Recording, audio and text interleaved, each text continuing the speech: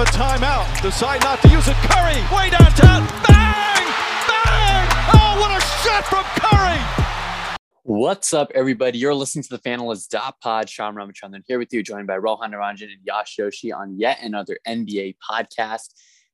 Usually tends to be the same stuff every week. We're talking standings, injuries, latest trade rumors, everything. So I guess it's just become a common theme to start off with the Eastern Conference. So let's get right into it. Miami Heat still at the top of the Eastern Conference right now. But basically, this team is 7-3 in their last 10 games. Their most recent win was, of course, against the Lakers. We'll get to their problem in just a bit. But Jimmy Butler coming off a nice triple-double. Of course, we did talk about Bam Adebayo coming back to this team. We expect them to hopefully stay in the top 3 for the foreseeable future, unless, of course, you guys want to interject and say no over there. Takers, nope. Okay, you guys are nodding your head. Of course, we're not on audio right yet. But anyways, moving on to the Chicago Bulls. I think this is the team that we really need to focus on. This team, I feel like we all had them finishing in the top 5 for the most part. But they were the number 1 seed in the Eastern Conference for, a while, of course, having the tiebreaker over the Nets more times than not. And now they're at the 2nd seed. But they have a lot of injuries, guys. And it sucks that this team is probably going to get hit by injuries right now. Obviously, Derrick Jones Jr. as of Jan 13th, he's expected to miss 2 to 4 weeks. I guess that's not your biggest name to keep an eye on. But Lonzo Ball as of January 20th had to undergo left meniscus surgery. And that's expected to sideline him for up to 6 weeks. That's the best case scenario. And then Alex Caruso, of course, had a bad fall against Bucks Grayson Allen, who was now suspended 1 game for that flagrant foul that he caused on Alex Caruso to break his wrist. And he is out for, I don't even know. They've not actually even set a time. I believe 6 to 8 weeks was this said timeline because he has to undergo surgery. But where do you guys see the Bulls kind of finishing now? Because they're 3-7 in their last 10. Barely escaped my OKC Thunder last night. I just want to say that, all right? It's a 28-point deficit. They cut it down to 1. I guess a win's a win, so Chicago walked away. But, what's going on in Chi-Town?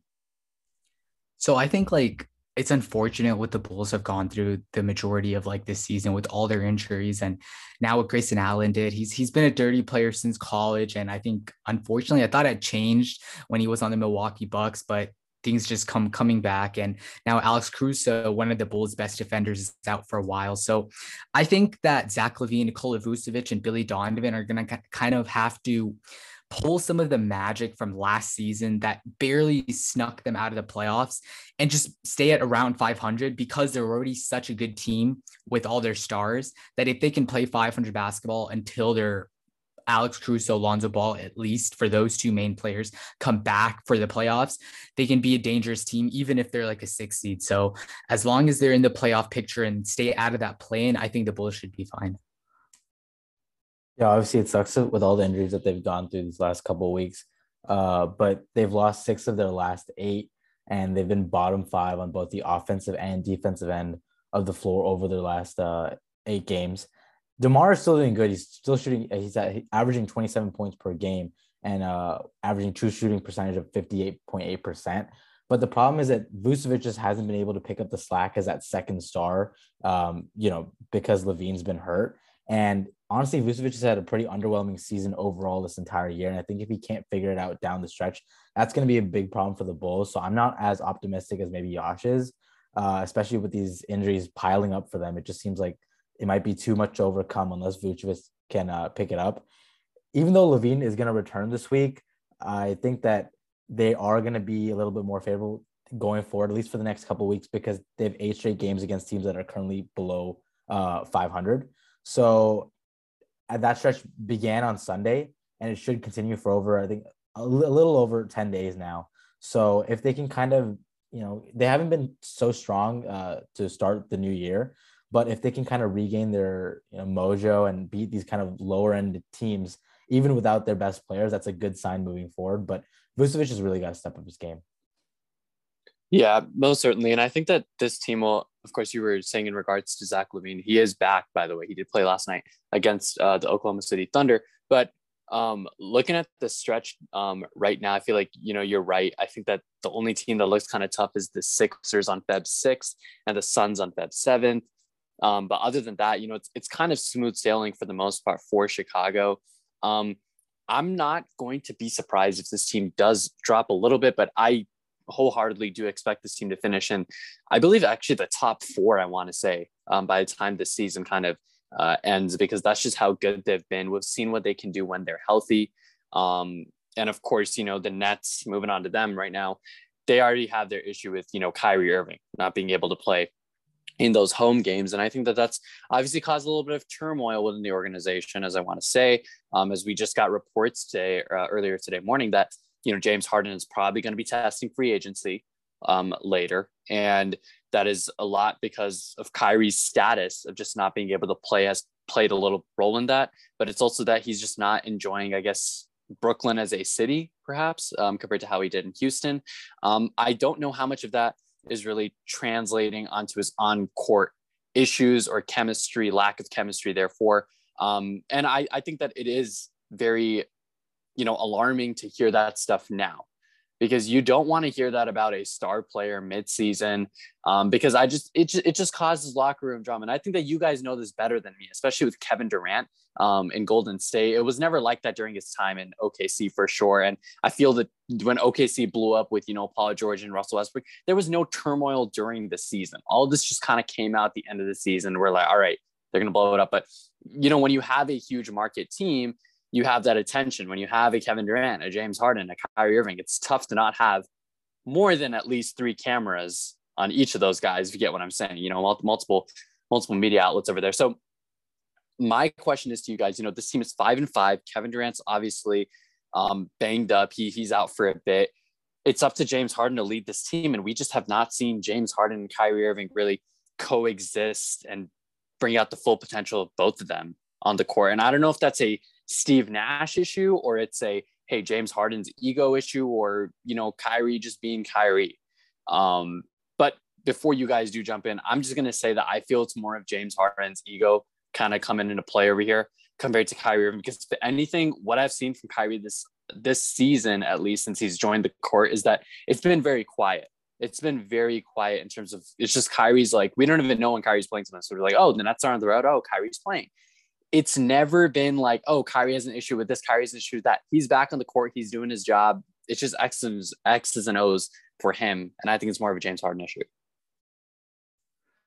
Yeah, I agree. But I also do have to kind of talk about Kyrie Irving just because he's been such an impediment to the Nets overall. And as someone, if I were in James Harden's shoes, someone who gave up his old home in Houston to come play with Kevin Durant and Kyrie Irving, at least last year, we thought that was going to be the duo and James Harden was going to be joining them.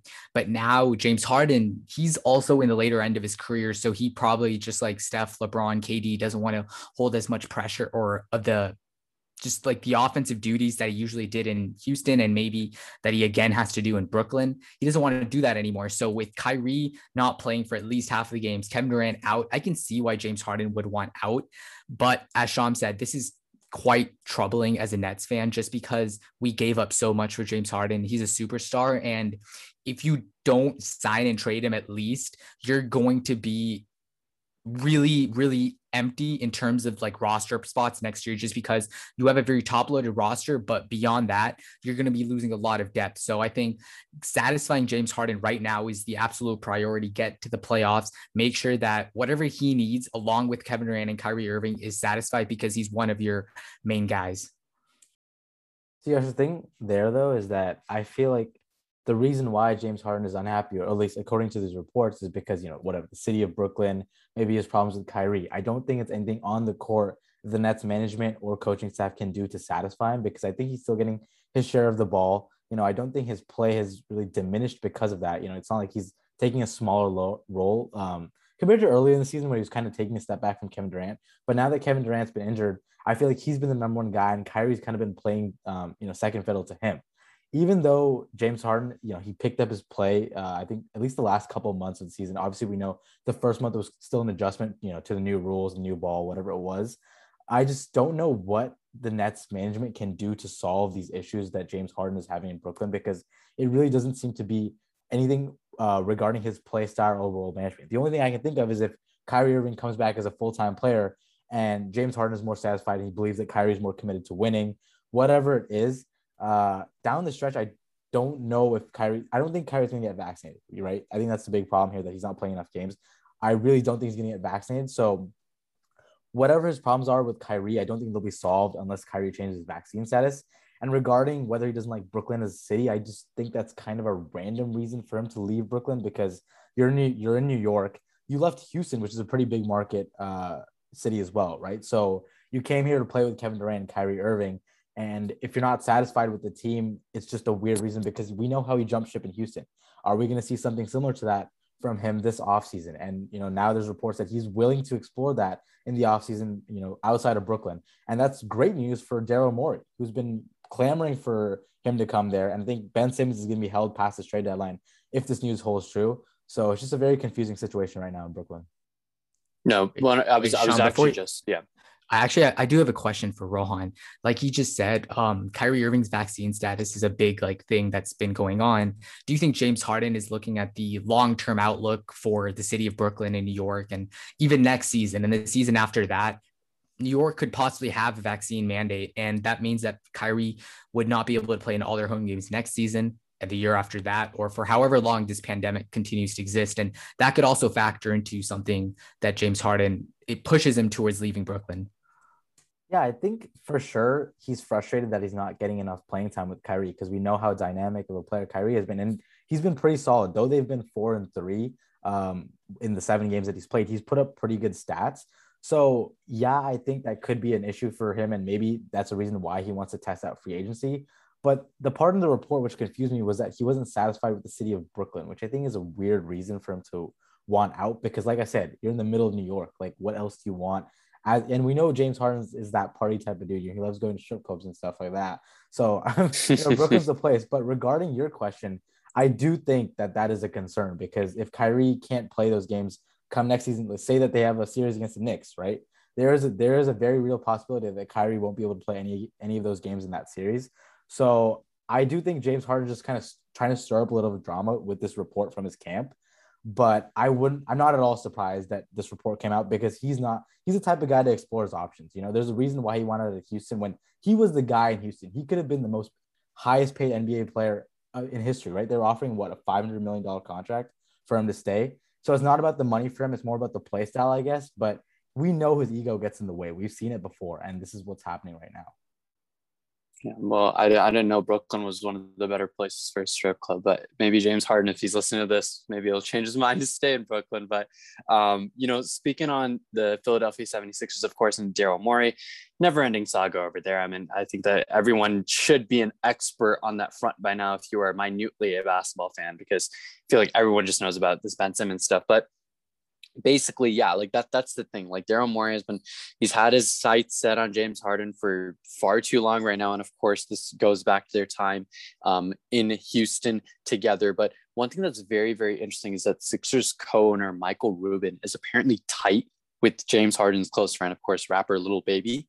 So it's very, very interesting to see the NBA, what I love about the NBA in comparison to all other sports, at least within this nation, is that you can literally make the most random connections and you can recruit a player.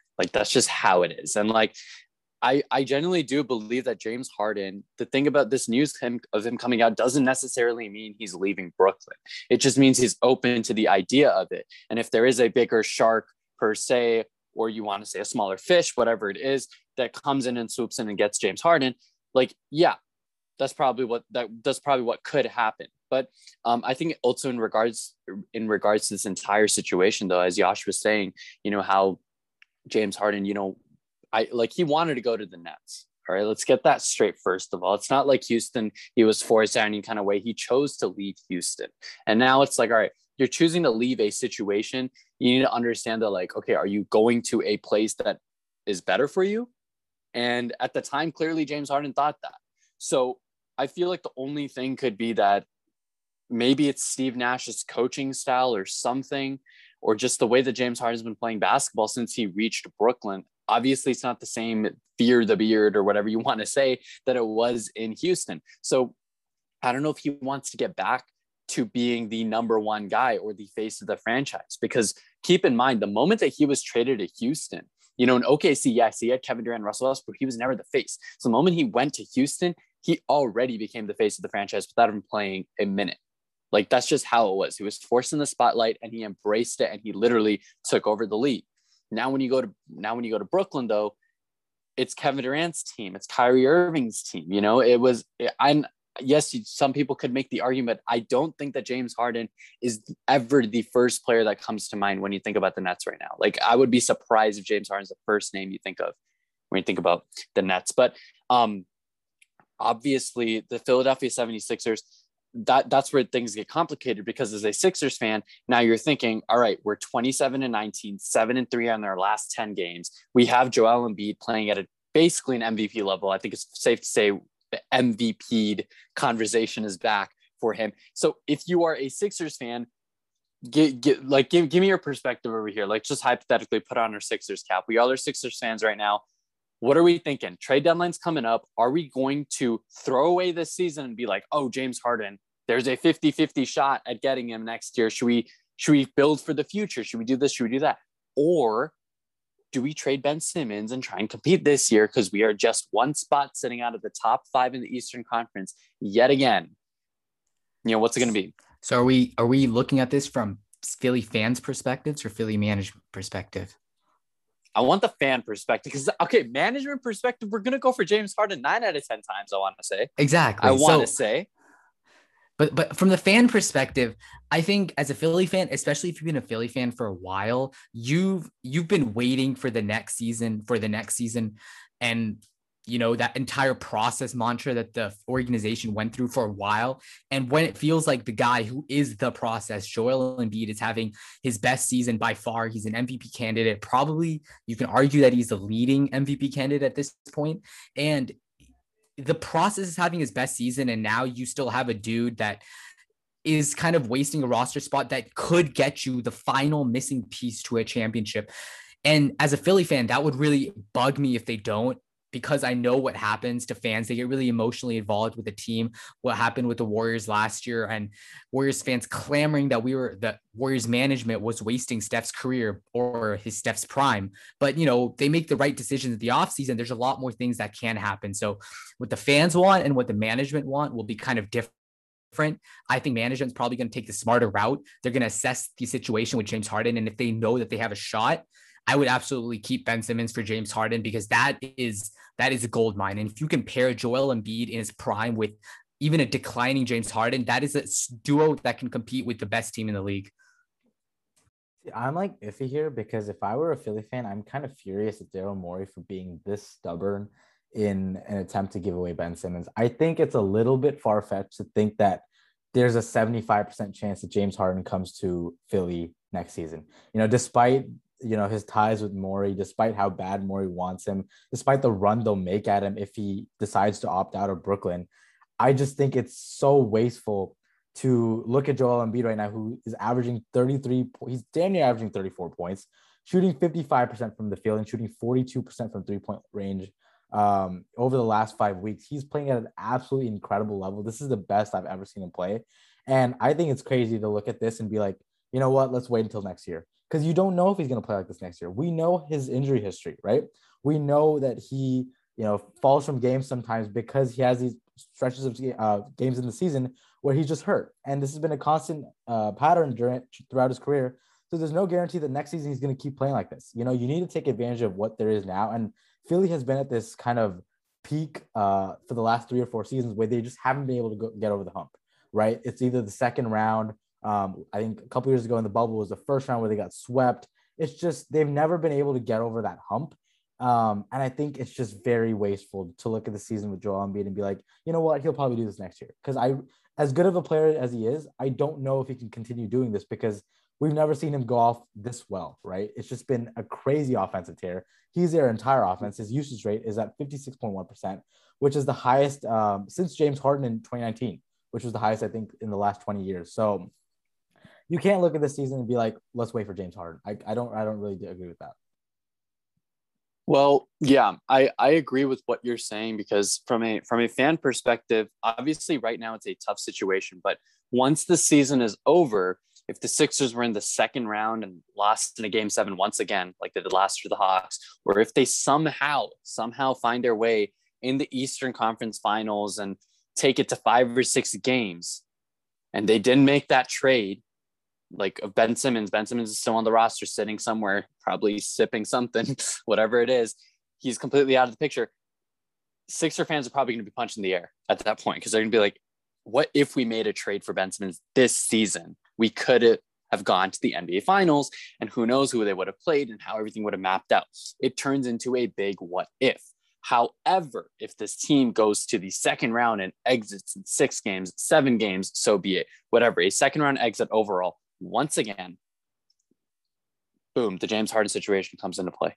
It's that simple. So it kind of comes down to, you know, if they eventually do get James Harden, we're all going to be like, wow, Daryl Morey, you are a genius for holding on to Ben Simmons for so damn long. Because I mean, like, don't get me wrong. I mean, it's not just us, but I think that Rohan most vocally has been coming for Daryl Morey's head. You know, he's saying he's like, I'm tired of this stuff. And like, I totally agree with you. You know, right now we all are on the same page, but give it a couple of months. And if James Harden is eventually a Sixer because of Ben Simmons, it's absolutely a genius move. I think it's playing chess instead of checkers at that point.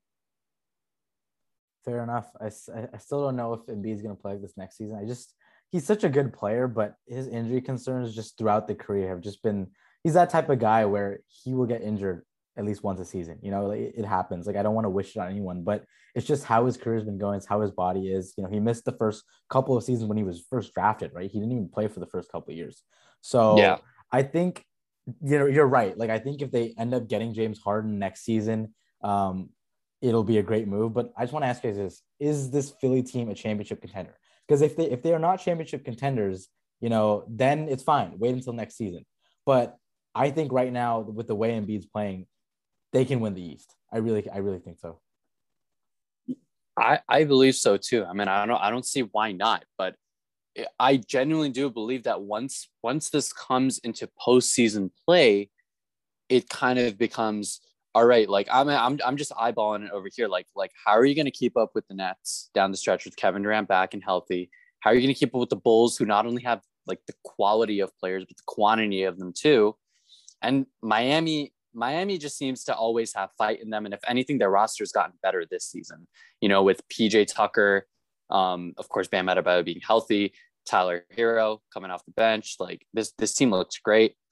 And I mean, Milwaukee Bucks, like we already know what they can do. I feel like Giannis can go possession for possession with Embiid. And if push comes to shove, we know who we're taking in that fight, you know? So you keep up with them by making a trade. That's how you keep up with them. You gotta have that piece, you know, but I think it's just obviously very dependent on Morey, whether he thinks that this team is good enough to win a championship this year without making a trade for Ben Simmons. If he thinks that this roster right now can compete with them, 4 teams, I don't know if Embiid himself can carry it. Like, yeah, I think they're championship contenders, but having that trade, I think they could really get someone good. And maybe this is the year for them to go over the top. I don't know.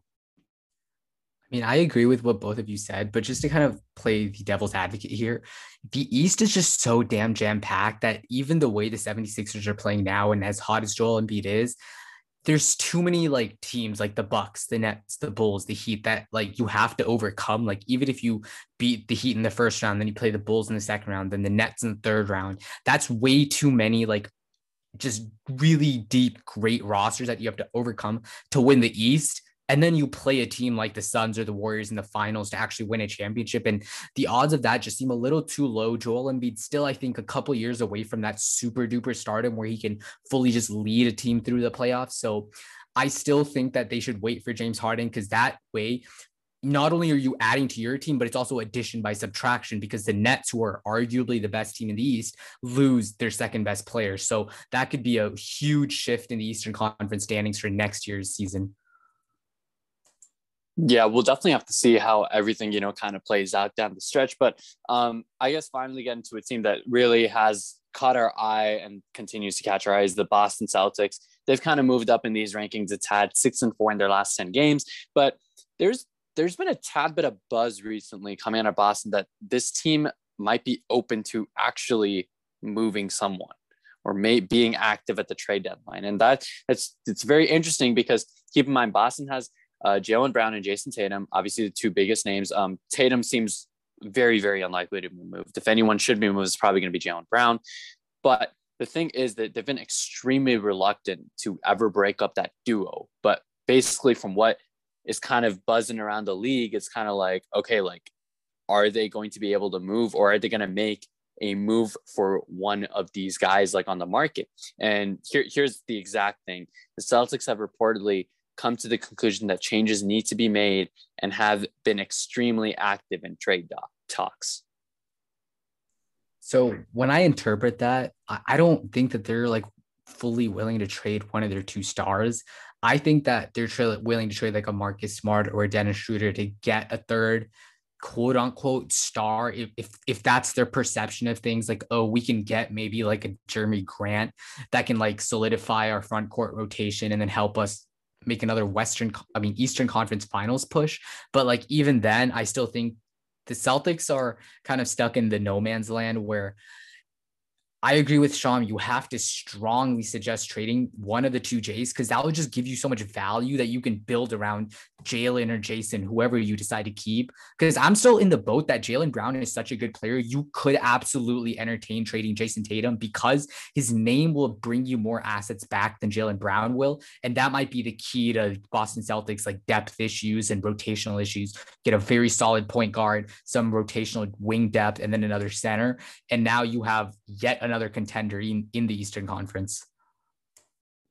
I think they're trading Marcus Smart. I really think they're going to trade him because there's been buzz for a while now. Even last season, I remember they were going to trade Marcus Smart because he's kind of that, short guard who gives you that defensive presence, which a lot of teams can use. Like, he's a guy who can be valuable on a championship contender, and his name brings enough power where you can get, I don't know, you can't really get a Jeremy Grant from him because I think the Jeremy Grant's volume is just so much higher. He's not the best shooter. I think he's the worst effective field goal percentage among 10 Celtics who have attempted at least 150 shots. But I think that Marcus Smart is going to be gone. I don't see them trading either Jaylen Brown or Jason Tatum, even though, there's reports that there is trade buzz and they're looking to maybe to move one of them. But we've also seen reports that Brad Stevens said that he does not want to trade either of them. And we know that he's coached both of them. He knows their playing styles. He believes that this can go all the way, right? I don't think it will, obviously. And they're kind of in that dead mindset where they're 24-24. Basically, yeah, they're at 500, right? So I don't think they're championship contenders at this point. So they're probably just going to make a move to, get into that playoff picture. Maybe they can make a first round upset. I don't see it happening, but I think they have to be active at the deadline going forward, because if they continue with this roster past the deadline, I think that tandem of Smart and Horford can be flipped into players who better suit the Celtics strategies and their playing style going forward, and maybe give Jaylen Brown and Jason Tatum more help, especially in the front court. Yeah, I think front court is definitely what they're targeting, because I did report on the Fanals as well that they're trying to explore an Al Horford trade to get front court help. So it's going to be very, very interesting to see kind of like how things play out in Boston down the stretch. But some other trade buzz, I guess, in the Eastern Conference, just to keep note of, is that offers apparently are not pouring in for Pistons Jeremy Grant at the trade deadline, even though he was a pretty hot candidate. Other than that, Matisse Thybulle, he's completely off limits in the Ben Simmons trade talks. I know that his name's kind of popped up a couple of times. Really not too much over there. But I guess moving on to the Western Conference at this point in time, Phoenix Suns still sitting atop the Western Conference right now as the number one seed, similar to how they were last week. But now all of a sudden they are up 3.5 games on the Golden State Warriors, and they're starting to mount this win streak again. You know how it was earlier in the season that Golden State eventually broke, but now they are 9-1 their last 10 games, and they've won 7 straight. So Phoenix looks great as usual. They kind of look like, I feel like they're kind of about to run away with the number one seed in the Western Conference. I know that we said that about Golden State, but keep in mind that was before, the Draymond injury and, of course, Stephen Curry's shooting woes that we're about to get to in just a moment. But I think that Phoenix, there's really not a whole lot to say. I mean, they look great.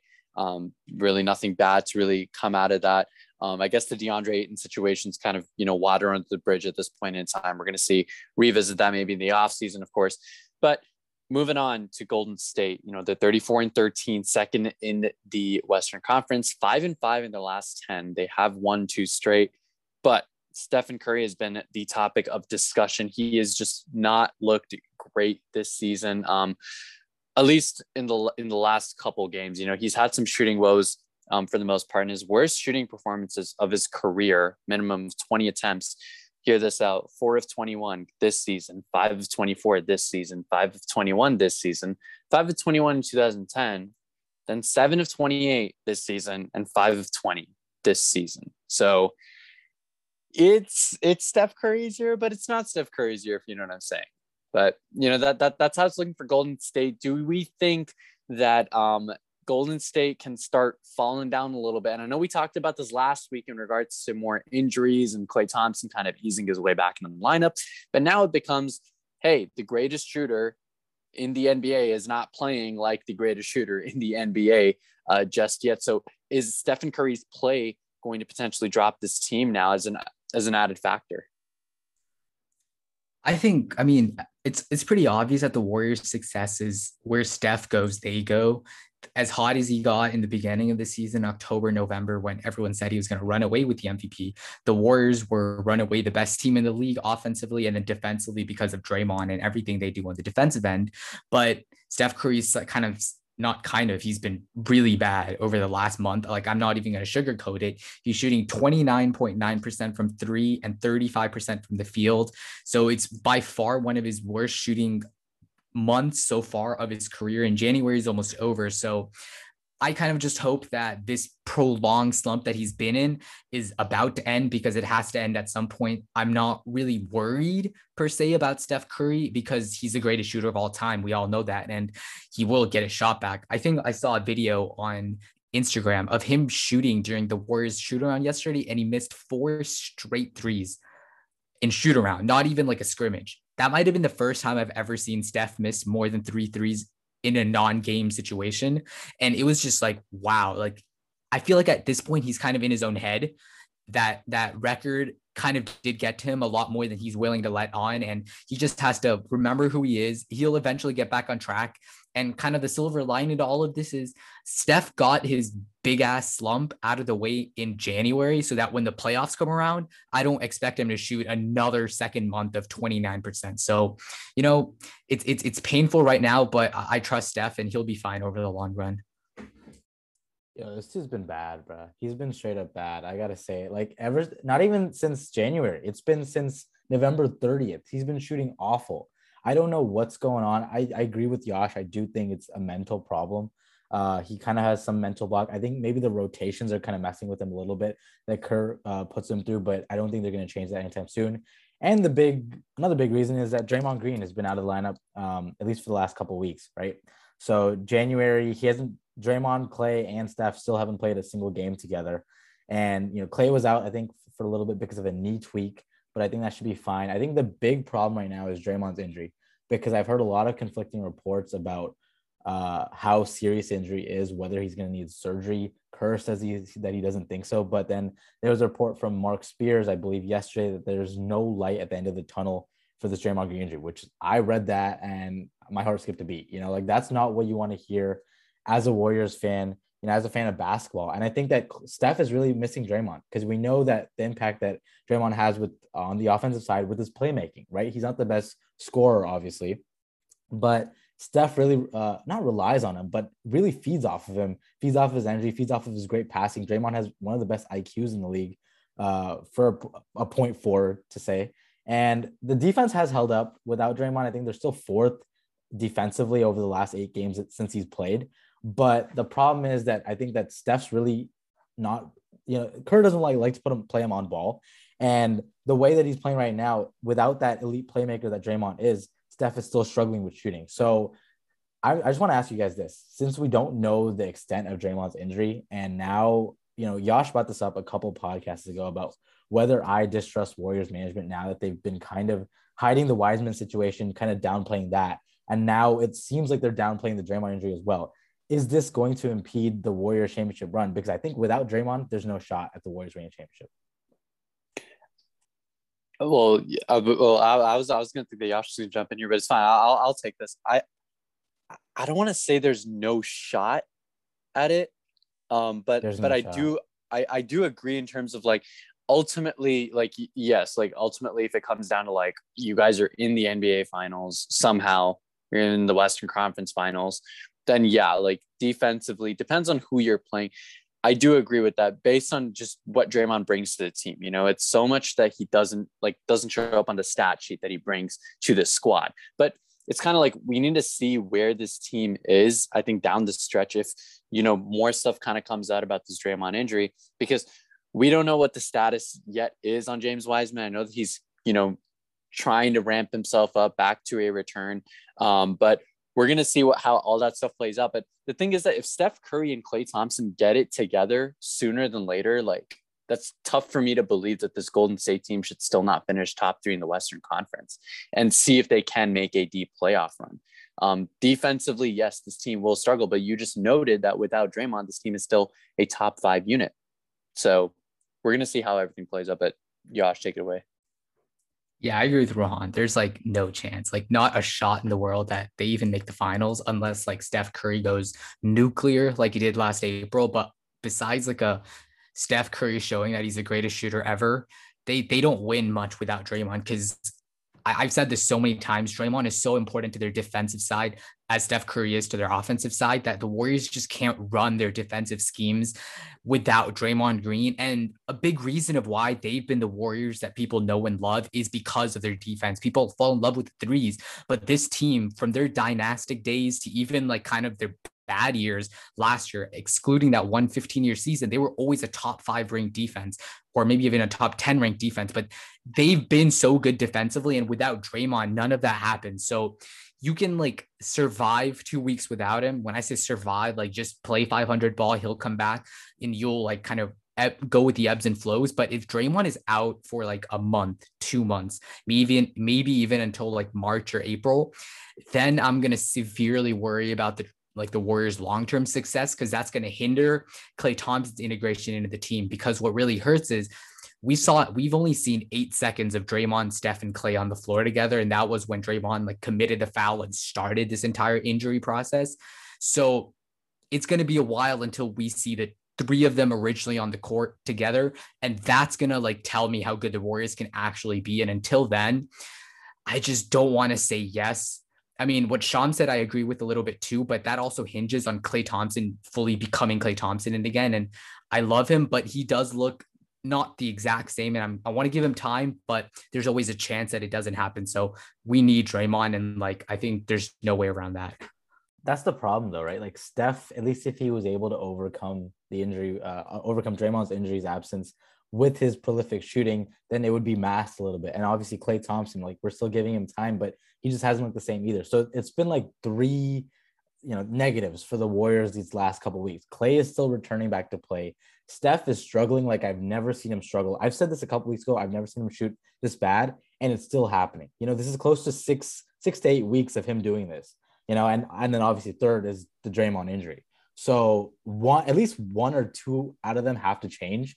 Hopefully Draymond and Steph pick it up, and Klay doesn't have that much pressure to ramp up his offensive, prowess again. But until then, I don't know if the Warriors are going to be the same, at least maybe until the All-Star break, honestly. Yeah, well, it's worth noting that this team has no current plans to add a center at the trade deadline. That's stuff that kind of came out yesterday. But another thing, we don't need a center. We have Loon God, bro. We got the best center in the league. No, but I'm just saying, like in terms of adding talent, because like we just don't know what status is on James Wiseman. Of course, I think that's like the next like big domino to fall in Golden State whenever he does return. But in regards to Stephen Curry shooting too, what was very, very interesting against the Jazz was that it was the 7th time in NBA history that a player has missed 12 plus threes, and while only making 1. And the thing is that Steph Curry was 1 of 13 against the Jazz, and he's actually the first player in NBA history to win the game ultimately, and when missing 12 plus threes and only making 1. So very, very interesting stat over there. Not fun to hear that if you're a Steph Curry fan, but if you're a Warrior fan, whatever, a win is a win ultimately. But we're seeing teams like the Utah Jazz and the Grizzlies kind of kind of, trickle in there. And the Grizzlies did, of course, beat Golden State. I want to say like that week that Klay Thompson came back. So that's something to note, that this team is nearing that number 2 spot, and Memphis kind of seems like here to stay. And Ja Morant being like an MVP candidate and all this season. But down the list over here, you have the Mavs. They're 8-2 in their last 10, kind of moving up there. But again, there's a huge difference between that 4th and that 5th spot. Then at 6, you got the Nuggets with Nikola Jokic playing once again an MVP level, having 4 triple doubles in the last 5, I believe. And then the Timberwolves have kind of come up over here. They're 0.500 7th seed, sitting right above the Los Angeles Lakers that I know we all love on this podcast. And, they are 7-3 in their last 10. And of course, the Lakers, I feel like that's the next team that we are going to talk about over here. The 8th seed. I mean, I really don't really know what to say. I know that there's been Russell Westbrook trade rumors all of a sudden of him possibly going back to the Houston Rockets, no matter how anticlimactic that sounds. And John Wall would hypothetically come to the Lakers, but they would have to give a lot of draft picks for that to happen, and moving those 2 hefty contracts back and forth. But it kind of becomes like, I think that it's safe to say that the argument can and should be made that yes, John Wall hypothetically could be an upgrade over Russell Westbrook based on how bad Russ has been for this team. It's kind of like anything could honestly make this team better. So it's kind of like, all right, are fans going to be open to that idea? I don't know, but this team sits at the 8th seed. What are you guys thinking? I mean, like, firstly, they have Anthony Davis coming back, so that could per se like change their entire season. I'm not saying it will, because when we saw him, he wasn't looking great, but sometimes like an extended period of time off just gives an athlete like a mental break from their usual like routine and allows him to just regroup. So there's a chance that Anthony Davis could come back, become the old Anthony Davis from like 2020 or even like New Orleans. And that would absolutely change the Lakers season from here on out. So as a Warriors fan, I hope that doesn't happen. But like, as an Anthony Davis and just basketball fan, like that would be really great to see his like resurgence. But if that doesn't, the Lakers are still dead in the water. You have all the same problems that we've talked about all year long. And I think every incremental Lakers loss, trade Russ like starts trending on Twitter. So it's kind of funny to see everyone just using Russ as the full scapegoat for the Lakers like decline. But while he is a big part of it, it's not just him. It's the overall team lack of offense, lack of defense, lack of effort. And I think that's just something that can't be really solved with a trade. It has to be from the inside out. And I don't trust the Lakers this season to really do much about that. Yeah, I agree. I think Russell Westbrook has been playing bad for majority of the season, but I'm with Yash. Like, he's kind of just become the scapegoat for all Laker fans, and they think that their problems are going to be solved if they trade him away, but it's really not. Like, they called for this trade in the offseason and they thought it could work. I think most people knew it wouldn't work, despite the star power name that Anthony Davis, LeBron James, and Russell Westbrook have. And the problem is that they've ranked 23rd defensively since Christmas, and that isn't really on Russell Westbrook for the most part. And I don't think they're going to solve that with any trade, regardless of whether it's to, John Wall or not. We haven't seen John Wall play in over 2 years now. It's been so long since he's actually stepped foot on the court, especially since he hasn't returned because the Rockets are doing whatever with him on the bench. But it would just be funny to see a Russ back in a Houston uniform. But I don't think John Wall gives this Lakers team a complete upgrade. But obviously, Shyam could still wear that jersey that's sitting on his wall behind if Russell Westbrook gets traded back to the Rockets. Yeah, well, it's a 0 on it, so it's Jalen Green now. But maybe he'll take number 4 when he goes to Houston. Hypothetically, go back to the high school number that he donned in Washington. But we'll see what happens. I mean, I guess that'll give me a more current update to my Russell Westbrook jersey in the background. But moving on to, I believe, finally, I want to talk about, I guess, the Los Angeles Clippers. They're kind of like the last team that's worth talking about, at least in the Western Conference, given the fact that, of course, Kawhi Leonard, he's obviously out basically for the entire regular season. There's optimism he could return very, very late in the regular season or possibly for a playoff run. But a playoff run is starting to feel a little bit distant. This team is 4-6 in their last 10, 23-25 overall in the season, sitting at the 9th spot, right below their other Los Angeles neighbors. And the thing is, Paul George right now, surgery is an option for, I believe he has an elbow injury. Not sure exactly what the diagnosis is of that, but surgery is an option, and that would sideline him for the entire season. So if they go ahead with that, kind of diminishes the hopes of the Clippers this season. I believe that they might be able to possibly get a play-in, but even if they do make the playoffs, they're going to be playing a team like the Suns or Golden State. And I honestly have like a sweep happening in the first round if they were to make it. Granted that Paul George does undergo surgery and doesn't return the season, because if that also does happen, I can guarantee that Kawhi Leonard will not play this year, because it's kind of like, what's the point in having Kawhi come back if he's not going to be able to coexist with his running mate, and let alone there's not even a proper roster around him to even make it out of the first round of the playoffs. So that's kind of like what it's looking like for the Clippers. I mean, any thoughts from you guys on them? You should be ecstatic that the Clippers are having a full downfall and that they should just shut down, because OKC holds their first round pick this year. So yeah. If they decide to just tank, I mean, they wouldn't really tank because you guys hold their pick, but there's really no light at the end of the tunnel, just because I think you have to sit both of your stars out, because if one's not playing due to injury, there's no risk in bringing the other one back prematurely. So just have Kawhi and Paul George regroup, just make sure their injuries heal properly for next season, and you have both Kawhi and Paul George healthy for training camp, and now you can again compete in the West like you did last season. But the only downside to all that is, like I already said, you don't hold your draft pick, so there's no like really incentive in tanking unless you trade for another pick back. But so I personally think that the Clippers are just kind of in a position where you fight for a playoff spot. If it happens, it happens. And let's say some miracle run is able to be put on by Reggie Jackson, and now Kawhi Leonard's ready in the second round. That could be a really nice story. Yeah, it's kind of crazy. I remember a couple months ago, we were talking about maybe this Clippers team could be a dark horse in the playoff race. You know, they were playing pretty well to start the season, but now they've become the first team to match their total losses from the 2020 to 2021 season, when they were 47-25, and now they're 23-25. So, you know, like, it's kind of crazy how fast it's all turned. Because I remember Shyam especially was, you know, maybe putting in Paul George in possible MVP considerations, and he was playing very well. You know, he really was, but they've just kind of fallen off a cliff over the last month and a half, I would say. And I think that it's just a very real possibility at this point, especially with news that Paul George might be getting surgery. I think that it's more likely than not that he does get it. I would say it's a 75-25, 75 being that he does get the surgery, especially because it doesn't look like they're going to do anything in the playoffs. They just don't seem, you know, powered enough, especially without Kawhi as well. I think that's pushing him to get the surgery now, because like Yash said, maybe they just regroup for 2022, 2023 and have a run at it there, especially with Kawhi's extension locked up.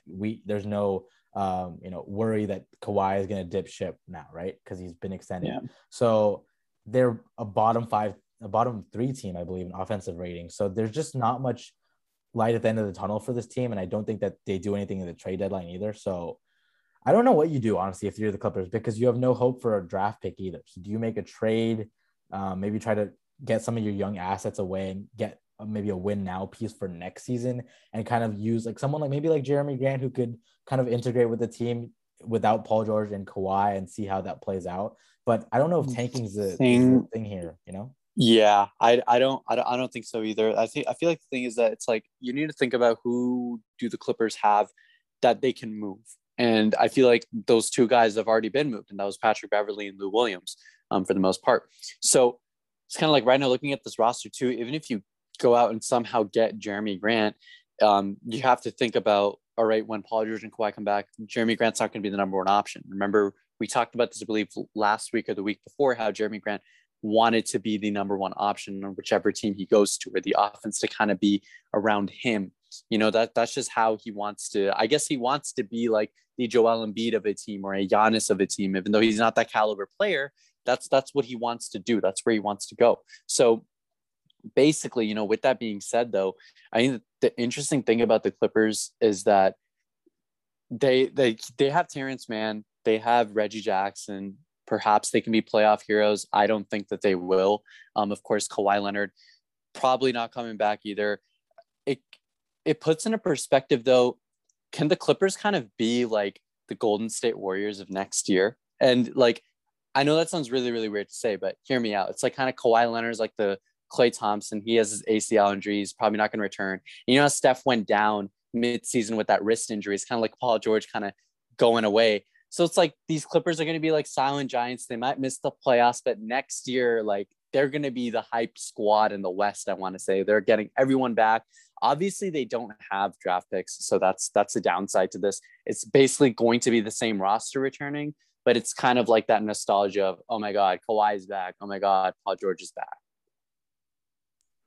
I mean, it's not the same because like we also had like Andrew Wiggins, Jordan Poole come in, Kuminga, Wiseman. So they don't have the picks that they gave up for Paul George. But yeah, I definitely see the correlation there. And if I'm the Clippers, like players that aren't injured and they're just kind of playing for nothing at this point, I would just personally just play for my stats, try to push up my value as much as possible. And if you're a free agent, then you can get your bag. And if you're not, you're just driving up your value for the Clippers to trade you if they eventually want to, for like to a better position in the NBA. Well, yeah, like I said, I don't know what the Clippers do because they don't have the picks. So that's why I was pushing for a trade. But maybe I haven't really looked into the fit of Jeremy Grant, but obviously he wants to be the number one option. So I don't think that's possible. So if you're a Clippers fan, this is a tough way, especially if Paul George in the season. You pretty much have nothing to look forward to.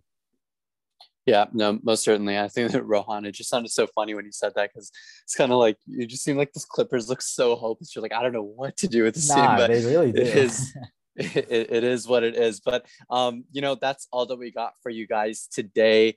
For the most part, that's our wrap for this week. I just want to give a really, really quick shout out for tomorrow. Of course, Kobe Bryant and Gigi, their death anniversary is coming up, but I don't want to phrase it like that. I think that their memory will live on forever in all of our hearts and the NBA's hearts. And, I mean, you guys get what I'm saying. It's a very, very, very tough time. I guess no one's really gotten over that in a while, but that's I guess how we're going to conclude this podcast, and want to end on a very, very sad note over there. But stay tuned for more next week, coming to you live, and of course, divisional round wrap up and NFC Championship, AFC Championship preview from Rohan and I coming later this week. So that's all that we got for you guys. Stay tuned for more at the Fanalist.pod.